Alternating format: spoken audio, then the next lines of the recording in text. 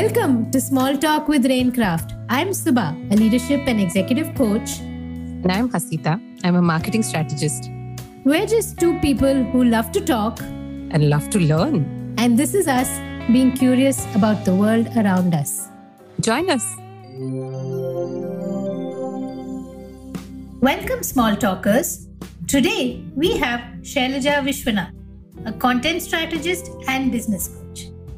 Through her venture, Intentional and Creative Business, Shailaja helps bloggers, writers, business owners, and creators build an organic audience for their work.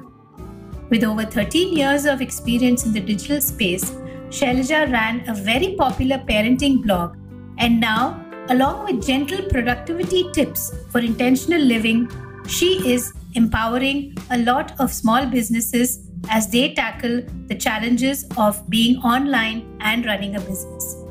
Hope you enjoy our conversation. Hi, Shailaja. Welcome to Small Talk. So happy to have you here. It's my pleasure to be here. Thank you for having me. Oh, my pleasure. I've really been looking forward to this because I'm an ardent follower of all your content on social, and I've been really looking forward to bringing you to our listeners today. And thank you. That really makes me feel happy. Thank you. I'm going to start with a question, and the answer to this, I think, will set the foundation for our conversation. You have been in the content development space for more than close to 2 decades now, right? I guess so, yes. About 15 years, yes, that's right. Yes. Okay. So who is Shailaja today, and how is she different from Shailaja of, let's say, 5-6 years back, and even the Shailaja of 1 year back? So if I were to talk about the difference in my journey, I would say there's been a lot of small things at the time which have kind of snowballed into very significant changes in terms of how I approach my business, how I approach the idea of content creation, how I approach blogging itself. And I would say 5 years ago, 6 years ago, this was before I actually launched my business. I was just a parenting blogger. I should not say just, I was a parenting blogger about everything to do with parenting, bringing up my daughter, life lessons. And all of that content is still there on my website. I've not removed any of it. But around 4 years ago, I had this inclination to shift gears to some extent. There was a point in my life where I felt that I've learned a lot through the blogging space. Plus what I had learned as part of my job, I was an editor for an online website. And I felt that I could marry both these things and move back into coaching. Because prior to blogging, which is something I started in 2007, I was a trainer. Okay. So I used to train students for competitive exams like the MBA, the CAT, the GMAT, the GRE. And I really missed that kind of social interaction that I would have with people in terms of learning from each other, teaching them what I knew and, getting the benefit of the feedback in that sense. So I felt coaching would be able to bridge that gap. So I would continue creating content, but I would also be able to teach other people how to create content. And that's how it all started. So 4 years ago, when I jumped into the business space of coaching and getting people to understand the idea of content and content creation, social media presence and all of it, I have to be honest, I kind of really jumped into the deep end. And I found myself floundering because there was so much out there in terms of what should I focus on? Should I have an email list? Should I be working on SEO? Should I be doing Pinterest? Should I be on Instagram, Twitter, Facebook, LinkedIn? So it became a question of where am I going to spend my attention and where am I going to really, let things go? And as a type A person, or as a recovering type A person now, I should say, I really wanted to be the best at everything. Wanted to make sure that I was perfect at Pinterest, perfect at Facebook, perfect at SEO and all of it. And let's face it, that's just not possible. I mean, if people are perfect at all of it, they're probably having a team behind them, helping them in some way or the other. And about 1.5 years ago, I would say, I was at this point in my business where I felt that I was too overwhelmed. And I felt that maybe it's time to either shutter the business or think about taking it in a new direction. And that was when I came across a lot of valuable content in the shape of my own coach, George Cow, and kind of concepts he started talking about, which is a very different approach to content, very different approach to marketing, and a very heart-based and authentic approach to just connecting with people. And I really resonated with it because this was the reason I actually started the business. It's just that following all of these other what I call mainstream marketing strategies, I'd lost my way. So finding my way back to who I authentically am and who I can originally be in terms of how I can help other people in a similar boat is what brought me back to coaching the way it should be. So today, the Shailaja of today, as you asked, is somebody who takes a very relaxed and a stress-free approach to content creation, social media or digital presence. I am in fact what I call a digital minimalist. I barely use any apps on my phone. Most of my content work happens on the laptop and only at set times of the day. And there is no stress. There is no worry about where the next paycheck is going to come from, where the next client is going to come from. There's a gentle rhythm that has fallen into place, and there's a kind of trust in the universe, if I can put it that way, which I feel has really helped me be a little more comfortable with this idea of both having it as a business and having it as a content creation platform. And I think that calmness really comes out in everything that you share, right? Whether it's a blog post or whether it's a newsletter or just a simple Instagram post, right? I think that's what really brings a lot of us to follow you and what are you doing, because we are all maybe still a few steps behind in that type A who's not yet let go of so many things and is trying to figure out that I've also, as a small business owner, started about 6 years ago, made these mistakes, right? Jumped into every platform, thought I need to be present everywhere. At some point, you're just copy pasting or replicating your content on all platforms just to be present. And then a new platform comes up and you're like, oh God, now what do I do? What do I do differently? Because I'm just saying the same thing, hoping to attract different people, and that won't work. So I think definitely I've seen the change that your content has taken in terms of what you're sharing. The calmness and the very gentle pace at which you encourage all of us to embrace social, digital content. Because end of the day, yes, we do need to be out there a little bit. How much we can each decide, but most of us are not evolved enough to stay away from it. I think the situation here is you don't have to stay away from it as long as it's serving you as a tool and not as a distraction. I think people need to find that level of comfort that they have with it. See, for some people, spending 2 hours on social media is an actual job where they could be social media managers, they could be managing their clients' accounts. So for them, it's not a distraction because they're creating the content, they're creating the graphics, they're writing out the captions, they're researching their niche mates, and they're putting it all out there. So for them, it's more like I have a list of things to do, let me get it done and then let me move on. Because for them, they're using it as a business. And that's what I'm trying to tell people. So as a solo business owner, if you are handling your own content and you don't have a social media manager and you only have the one account to manage, you don't need to be present on the platform 5 hours a day, 6 hours a day. You need to be there maybe 15 minutes a day in the morning where you post one piece of content, and then maybe 15 minutes, 20 minutes later in the day, or even the next day when you get back and respond to comments. So that's the rhythm that I recommend, especially for solo entrepreneurs and small business owners who manage their own content, who are putting out their own content, connecting with their audience on a one-on-one basis. This is a more comfortable rhythm that I find people will be able to adapt to their own situations. And it probably lends itself to a lot more authentic content, right? Because you're there when you are in a mind space to be there. You're on social media because you've set that time, you've thought about it, you know what you're going to do. So what you're sharing also naturally becomes something that you enjoy a little more and more authentic by itself.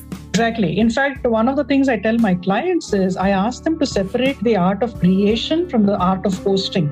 You don't have to post everything the minute it pops into your head. That's the problem with, or rather that is the challenge that social media presents, because it gives you that sense of instant validation. It gives you that sense of instant feedback.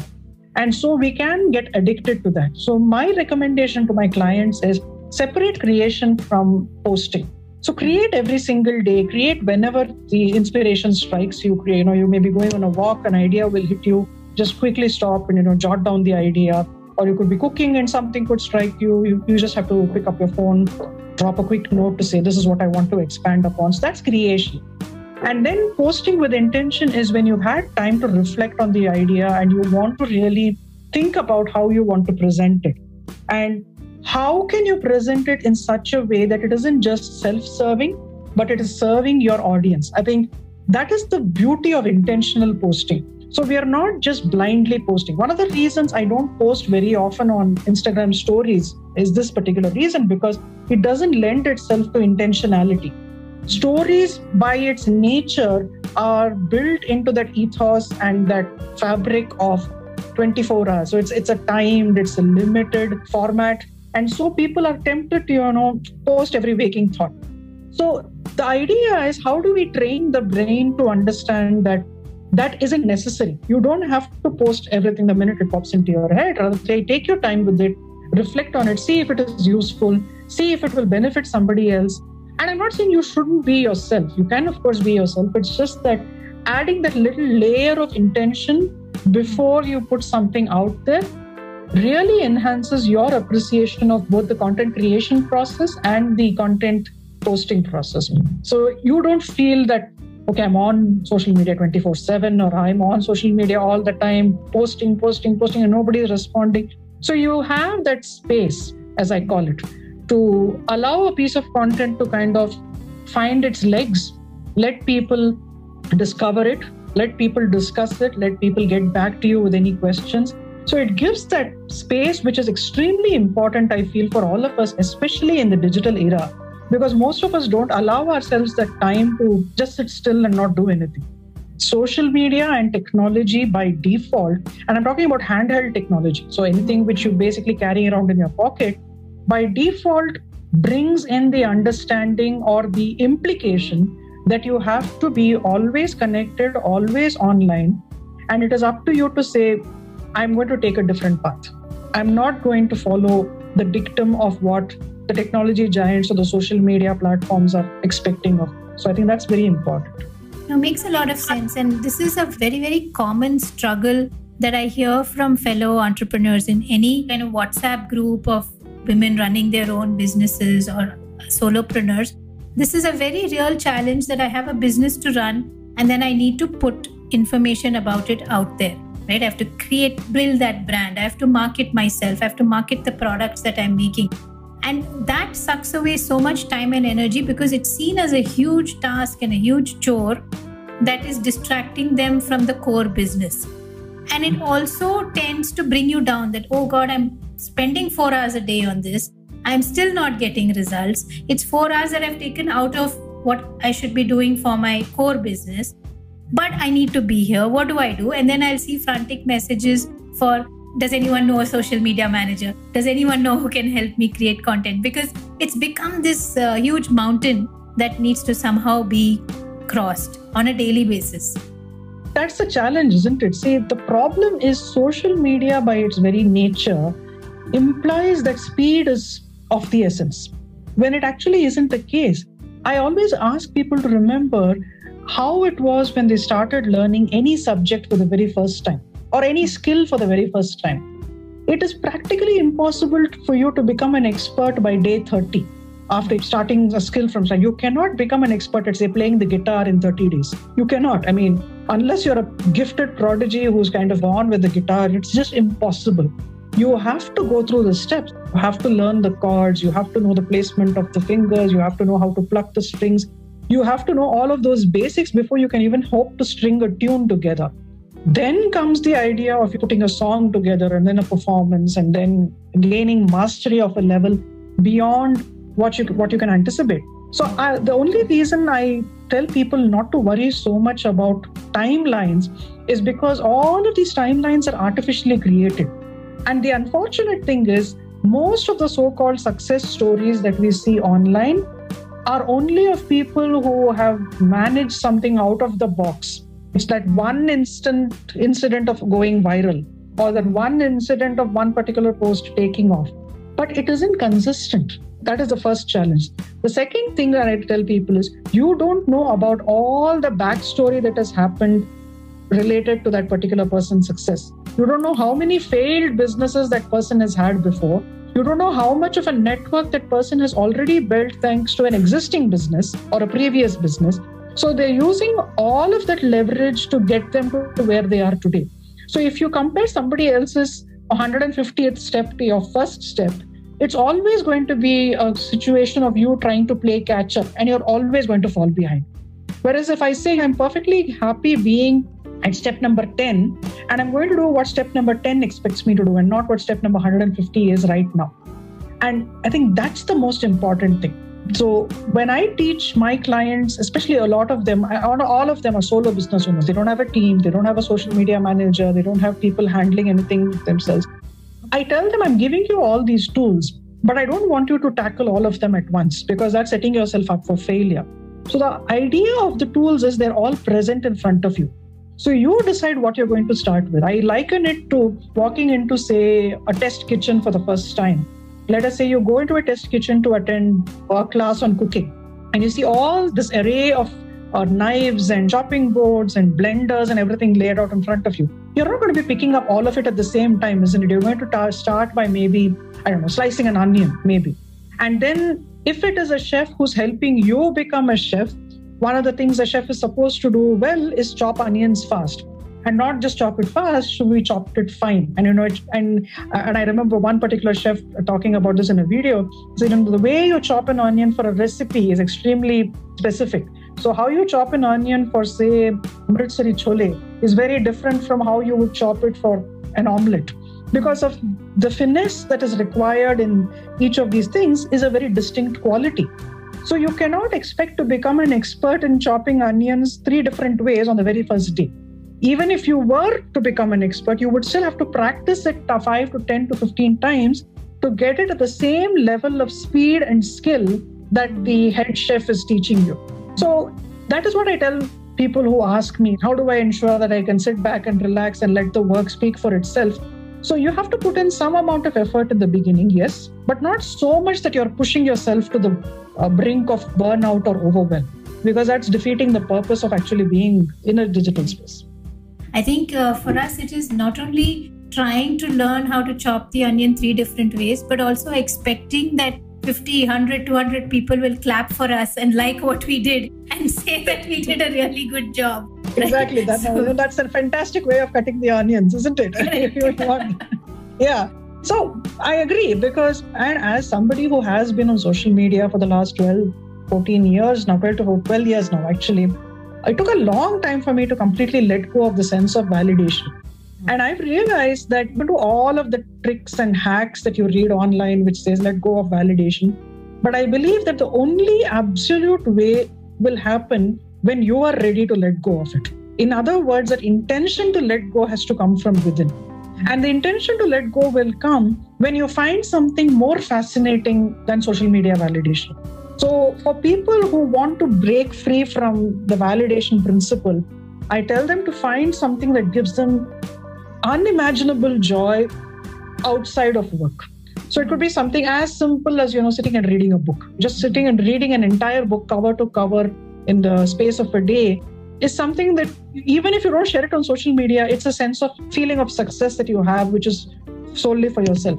Or writing an entire blog post of 2,000 words or 5,000 words, which will ultimately give you far more than validation. It will send the right kind of clients your way, it will send the right kind of people your way, and it will kind of affix your authority in the digital space as a person worth following. Social media is fleeting. So I may get 100 likes on a particular post today, but 3 days later, nobody's going to remember that post. They'll say, oh, she wrote about something related to habits or walking or books. It was something I remember.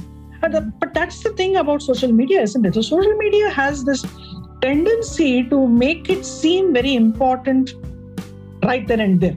And that's the pleasure principle.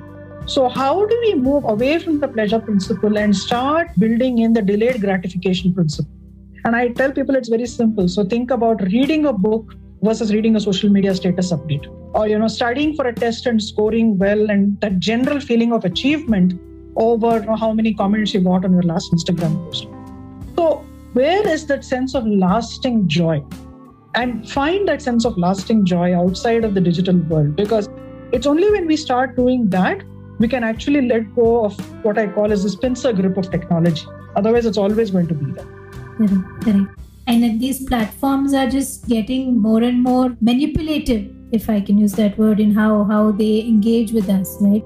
Instagram said, we won't show you the likes because we know that may help some of you. We'll tell you that you've spent 30, 40 minutes on Instagram. We'll remind you. And then now they've added likes to stories, right? So now one more place where you're chasing numbers, chasing followers, chasing that instant gratification. So it's a never-ending chase, and it's best to step away as and when Exactly. And that is one of the reasons when I teach my social media strategy to my clients, I tell them to focus on that which endures and not that which is fleeting or trending or viral. So this is one reason I don't do Instagram reels at all. I know there are a lot of people who do reels in a very tasteful manner. They convey a lot of value-based content. I'm not denying any of this. But one of the reasons on principle that I do not do reels or anything which says I should follow trend and jump on a bandwagon is because I feel it takes away the value from the messaging itself. So especially of late, in my last, I think, 8 weeks or 10 weeks of Instagram-related posts, I've deliberately kept pictures of myself out of the equation. Because Instagram, by definition, allows the algorithm to pick up pictures of people, pets, anything which looks attractive in any and kind of promotes that. So my objective is to move away from that and say, what if I decided not to show my face, put a picture of myself, or put anything on a personal note anywhere, but only focus on the messaging? So will that impact my engagement? And see, I'm a person who likes to experiment. I keep experimenting with no fear of with no fear of the consequences, right? And what has happened is the messaging has continued to stay. It has continued to reach the right kind of people. I have not done anything. And one of the things I don't do is I don't tell people to follow me. I don't tell people to save this post for later. I don't tell people to share this if it resonated with them. Because all of this implies that the reason I'm posting this piece of content is because I'm expecting something from you in return. The reason I am posting Instagram content is because I found it useful for me and I hope it will be useful for you. That's it. There is no hidden agenda. There is no manipulation, if I can put it that way. My objective is I learned something, I found it useful, I want to share it with you. That's it. End of story. And there's a beautiful article called Psychology of Why We Share on social media. I'll probably send you the link so you can add it to the show notes later. And it says, if you notice, a lot of content which becomes viral has a very high emotional quotient to it. And usually, the higher the negative emotional quotient, the higher the value of shares as well. So anything which is anger-inducing, outrage-creating, anything which spreads a lot of condemnation, indignation will spread very fast. Whereas the happier things, the softer things, the gentler things will spread more slowly. I'm deliberately focusing on that which will spread more slowly because it has what I call the legacy effect versus the viral effect. People may not remember the exact piece of content which led them to my profile or led them to my blog or led them to my website. But they'll remember that something about what she said resonated with me. And that is what has brought me to this person. Not the fact that she was grabbing eyeballs or creating viral content or creating a content with an intention to gain a certain number of 2,500 views or whatever it is. It's more the content itself, which is a receptacle, and not the virality of it. And now I'm going to touch upon what you mentioned, right? And I've been following you on social, and that's really how we came to know of each other. And I really do admire the way you're quick to try a lot of new ways of serving your audience, right? And it is truly in service of the audience, not really just new ways for the heck of it, but to see, okay, is this something useful? But you're also equally quick to stop, change, recalibrate. So what drives that? I have to say, I think it is my understanding of how the growth mindset works. And I learned this myself when I was actually back in 10th grade. That teacher back in 10th grade, for opening me up to the possibilities of trying something and not limiting myself by saying, I can't do this. So let me try. That was what she told. She says, you may not be able to do it. I'm not saying it's a magic pill, but she says, at least you can try. So what trying will do is it will help you understand if it is a limitation in your mind or if it's a limitation in the system, if it's a limitation in the project itself. Because if it's a limitation in the project, you can't do anything. But if it's a limitation in your mind, you can work your way through it. So why should you allow something as silly as a temporary belief to stop you from exploring your greatest potential? I think that's one thing that I've always kept in mind. So this is back when I was 16, so pretty much almost 30 years ago. Yeah. It has stayed with me throughout. So it's helped me really understand. And it also came in very handy when I was teaching students, because I was hired as an instructor for verbal ability and verbal reasoning for all these management exams. But I also ended up teaching logical reasoning and a little bit of data interpretation because I had that mathematics background as well. So we never know when these little turns in the road actually help us on the long path of life. And I think that's something we should never let go of. The ability to grow, the ability to admit that sometimes we could be wrong. And like you said, recalibrate, reassess and say, I tried something. It worked to some extent. This part of it didn't work. So I'm going to just readjust and figure out how things will go from here on out. So that's what I think really helps. That's really powerful, because when your goal is just to give it your best shot and you're saying, listen, all I want to do is try and see where it leads me, rather than saying, okay, I want to do this really well and I want to succeed and I want to be the best in it. And there's that kind of pressure, which then prevents you from rolling back or recalibrating. Because the goal you've set is for something which you feel that if I now don't attain it, I am a failure. Or I have failed, right? But when the goal is just to try and give it your best shot and see where that takes you, then I can see how that helps you say, okay, I tried this. It was really useful for the last 6 months. And now I think it's time to look at something else, right? And as context to the listeners, things that I'm talking about here are really, I've seen you do Facebook groups very intentionally. I've seen you do small group workshops. I've seen you do larger webinars, then small group coaching, 1:1 coaching, different platforms itself, right? There was Pinterest, which was really working well for you. You tried it, it worked well. And there was a point in time where you were able to say, hey, I want to move on. Because the goal is not to be perfect at everything, but kind of give it your best shot. And what is it that serves me now? That's very useful, and really kudos to the teacher who could change a student's belief about math, because that can be so limiting throughout life, in your life. That's the thing, right? You don't, like you said, you don't have to be perfect at everything right now, or at anything at all for that matter.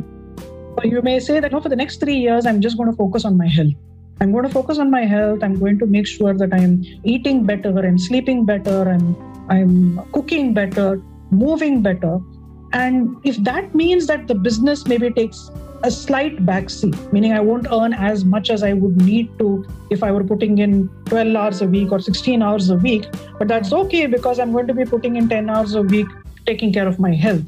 Because over and over, what I've realized is once you have health, it's easier to focus on other things in your business, whether that's basic interaction with your customers, delivering what you promised to them.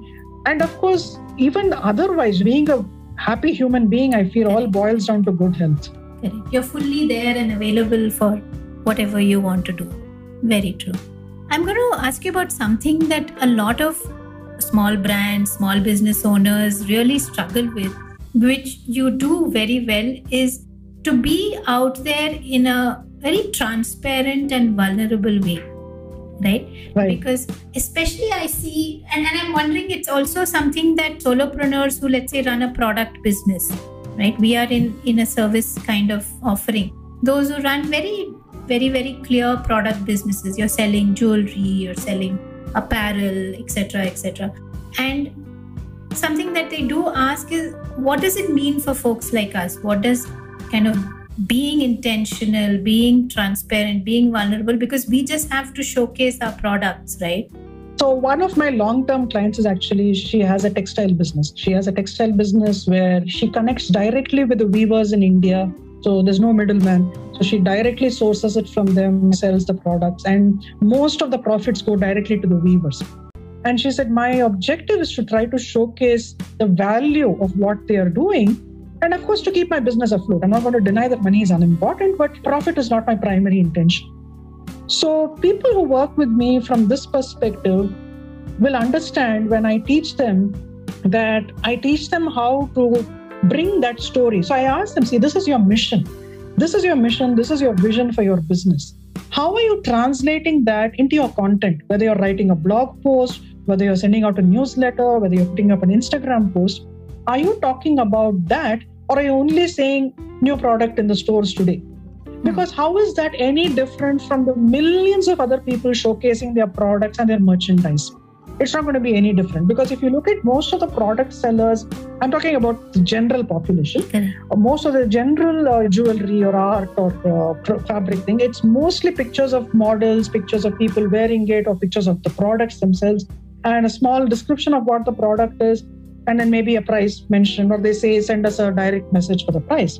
There's nothing wrong with that, but the challenge there is you are literally doing what everybody else is doing. So there's no way for you to stand out in a crowd. There's no way for people to know who is this person running this business. What is it that she stands for? Why is it that she... So I keep telling people every once in a while, you have to bring your story. You have to bring a piece of yourself into your content. It has to be there, because people don't connect with the product. People connect with the story behind the product. So every single thing. So storytelling is a very integral part of authenticity. Whether that's a service-based business or a product-based business, it doesn't matter. And the more stories you tell, the more stories get shared. So when you write a very heartfelt story about the latest product in your store, maybe you can talk about, if I'm talking about fabrics, for example, I'm talking about this particular weave. Let us say this ikat weave. So let us say I talk about how this ikat weave has made its way from this particular heartland and then into the mainstream, and what is the process that it's been through. So you're bringing a story to the population. You're no longer just saying a new purple and black ikat print for sale. So just the understanding of what is the difference between a product being sold and a story being told makes all the difference. That's it. So product sellers have to really become one with their content. And for people who have a very huge team and for whom this is not possible, you have to train your social media managers to do this. So it should not just be, here's a bunch of photographs, put them up on Instagram, write the captions, and then track the insights. Because anybody can do that. And unfortunately, even the age of the influencer is slowly waning. You know, there was a time when only celebrities people would reach out to only celebrities for branding, advertising, hawking their products and things like that. Even just today, this morning, I was reading this beautiful article about the owner of MDH, who passed away at the age of 97. And I believe he was asked, why don't you use Bollywood stars to promote your masalas? He says, so what's the point of that? He says, I'm perfectly happy promoting it myself because I am sourcing the ingredients, I'm grinding the powders, so he's got a very familiar, that red turban, that pearl necklace and those glasses. So he was the face of the brand, literally and otherwise. He says, I never felt the need to reach out to Bollywood stars to promote a product. So what would they know about the hard work that has gone into it? So first there is the product, then there is you, the person who's doing the work. Then there is how you package the product, brand it, and you start talking about it. Then there is, of course, value of the product is extremely important, meaning you really have to make sure that the product that you are selling is of the highest caliber. Because the minute that happens, people will buy it, and more importantly, people will start telling other people about it. To date, a lot of my clients find me through word of mouth. A lot of my clients don't find me through Instagram. They may hear about me in general through Instagram, but Instagram is not for getting clients. Instagram is for building visibility, building connections, and generally using it as a space to find other ideas. That's it. It is not a marketing platform. It is by nature not a marketing platform. Marketing has always been word of mouth and will continue to be word of mouth right through. So whether you're selling a service or whether you're selling a product, word of mouth is extremely valuable, extremely important. And that is why my focus has always been on building connections, not follower numbers, building connections. It's another problem that I have with the word follower itself, because it implies that we are leaders and people are following us, which is incorrect. We're all in the same boat. We're all together. So unfortunately, and just like I remember this beautiful book I read recently, it's called Enough by Patrick Rohn, I think. And he says there is this 4-letter word that I'm going to stop using. We don't realize it's an abusive word. We don't realize it's a bad word, but I'm going to stop using it. And he says the word is user. He says it's the worst 4-letter word in the marketing lexicon. And he says it's because we're assuming, and that is what they call druggists, right? Junkies. Correct. They're called users. They're called users. Why are we calling the people who are using platforms, who are using our services, why are we calling them users? Why don't we call them clients? Why don't we call them connections? Why don't we call them customers?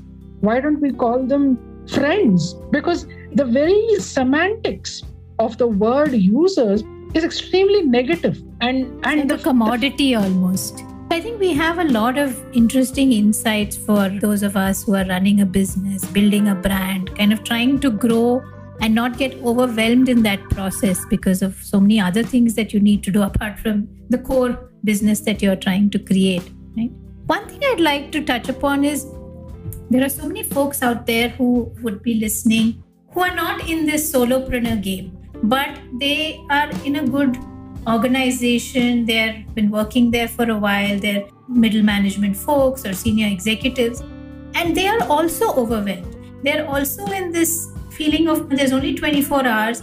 I've got like a really full day's job, but everybody says be a learner, network, create communities, be part. This just seems to be so much else that's asked of me. Are you there on LinkedIn? Are you a thought leader? When am I going to do all this? Where's the time and energy going to come from? I also have only 24 hours. So any words of wisdom for them who are not, and for them, the other side, right? The business folks, it feels like, yeah, you guys can talk about intentional and slow and pacing yourself because you don't have the regimen that a full-time corporate job comes with, right? So any thoughts on what they can do? Because they're being asked to do the same thing in different ways, right? Become the thought leader, be out there, etc.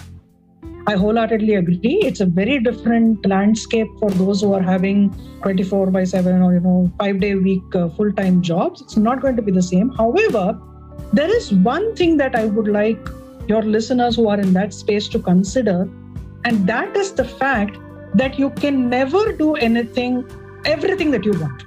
Whether you are a full-time worker or whether you're a part-time worker or a self-business like me, you can never do everything that you want to do. And this was an insight that was brought home to me with incredible clarity through the book 4,000 Weeks by Oliver Burkeman. It's a fantastic book, and I definitely recommend that your listeners pick it up, either listen to the Audible version or pick up the paperback. I just finished the Audible myself. Yeah. So I love the way Burkeman says, you can not possibly finish everything on your to-do list because the implication is that you can fit it in when you can't. It's just impossible. So the first understanding is acceptance that you cannot possibly do everything at once. That's the very first thing. The second thing is learning how to prioritize what truly matters to you and not just what matters to the world. So the world may say meditate, run, walk, read a book, and things like that. But do you want to make the time to meditate, run, walk, and read a book? Because if you don't want to do it, all of the advice, all of the recommendations, and all of the insights from self-development books and gurus are going to be just that. They're going to be tips and hacks, which you're just reading, passing it by. And there's nothing wrong with that either. So the question here is, what are your priorities? For instance, I know a working woman. She's a working mom. She has a full-time job with an MNC here in India. But the one thing she never compromises on is her reading habit. She will not compromise on her reading habit. She says, even if it means I'm spending my entire weekend staying home, not stepping outdoors, but only reading books, read 3 or 4 books every weekend. She says, I will make time for that because nothing gives me more joy, even more joy than my job, than reading a book does. So what do you say to, so you can say, oh, but you're not making time for exercise. You can always make that woman feel bad saying, oh, you're not making time for exercise. How can you feel fulfilled?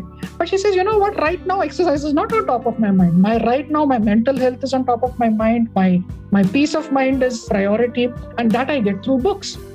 So that is the thing that you need to know.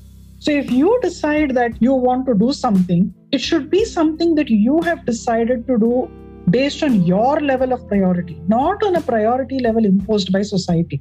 That's the very first thing that I would say. So number one, let go of the understanding or let go of the expectation that you can do it all, because nobody can do it all. It is impossible. There will always be something which you will not be able to finish reading, something which you will not be able to finish doing. The idea is to say, oh, I could not finish doing it, but not with guilt, but just a sense of acceptance. That's the first thing. Second thing is prioritize what it is that you want to do based on what it is that you want to do, not on what society wants to do. That's extremely important, because once we do this, and here's the very interesting shift that happens. Once you start focusing on things that you want to do, you notice you will slowly get pockets of time to do things that are expected of you as well. For example, one of my things every single day is my walk. I just will not compromise on my family knows. My family knows that, the clock strikes 8:30 p.m. She'll be out the door 8:30 to 9:30, 10. She's out walking. But that means for me to finish my dinner by 7 o'clock, because I need an hour and a half gap between dinner and. So I don't expect anybody else in the family to do it. For me, it is, I'm going to have dinner ready on the table at 7. Anybody wants to eat after this, they can heat it up, they can eat it, they can do whatever they want with it. But my role and responsibility ends there. If I were to get into micromanagement mode and start saying I have to be there at 8:45 when my family is eating dinner, heating up things, then my schedule is also going to go off track. Okay. The second thing I started doing was, once I started prioritizing spending more time with books and less time on the phone, almost automatically my TV watching habit dropped. So I was watching too much. I was maybe watching 1.5 to 2 hours a day. But ever since I stopped making the phone a priority and I started reading more books, interestingly, my TV habit is completely stopped. I just don't feel drawn towards it. So all of these things take time. We don't realize it, but all of these things take time during the day. So we may say, I don't have time, I have a catering business, I have to keep my house clean. Yes to all of that. But the question is, what can you, if you remove a little something from your life, you're making space for something else. What do you want to remove and what do you want to make space for? That I cannot tell you. That has to be the decision of the person who is actually living that particular day.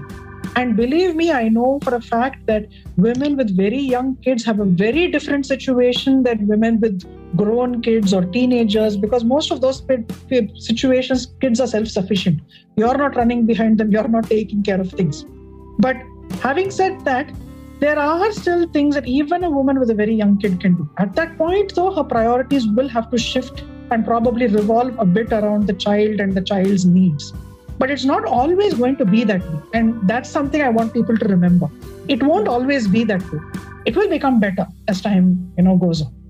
I think that is important, that there are phases. So what is your priority today? What's important today? What's taking up your time today? That's not permanent.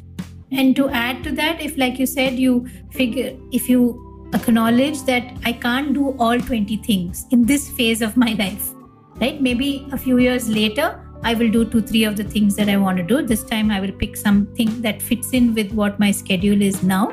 Makes it easier on you, everyone around you, and I think it also gets done. Exactly. It's been wonderful. I can't believe we've been chatting for an hour. I know. I just looked at the time myself. It's amazing. Lovely.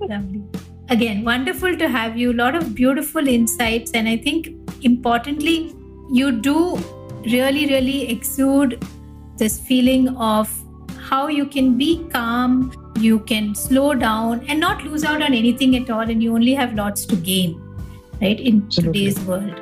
So thank you for sharing that so authentically with all of us as your audience, not followers, but your audience. Thank you for making that distinction. I really appreciate that. And thank you so much, Shubha. It was an honor to be here. And I hope your listeners enjoy listening to this particular episode as well. Great. Thank you so much. Bye. Thank you. Bye.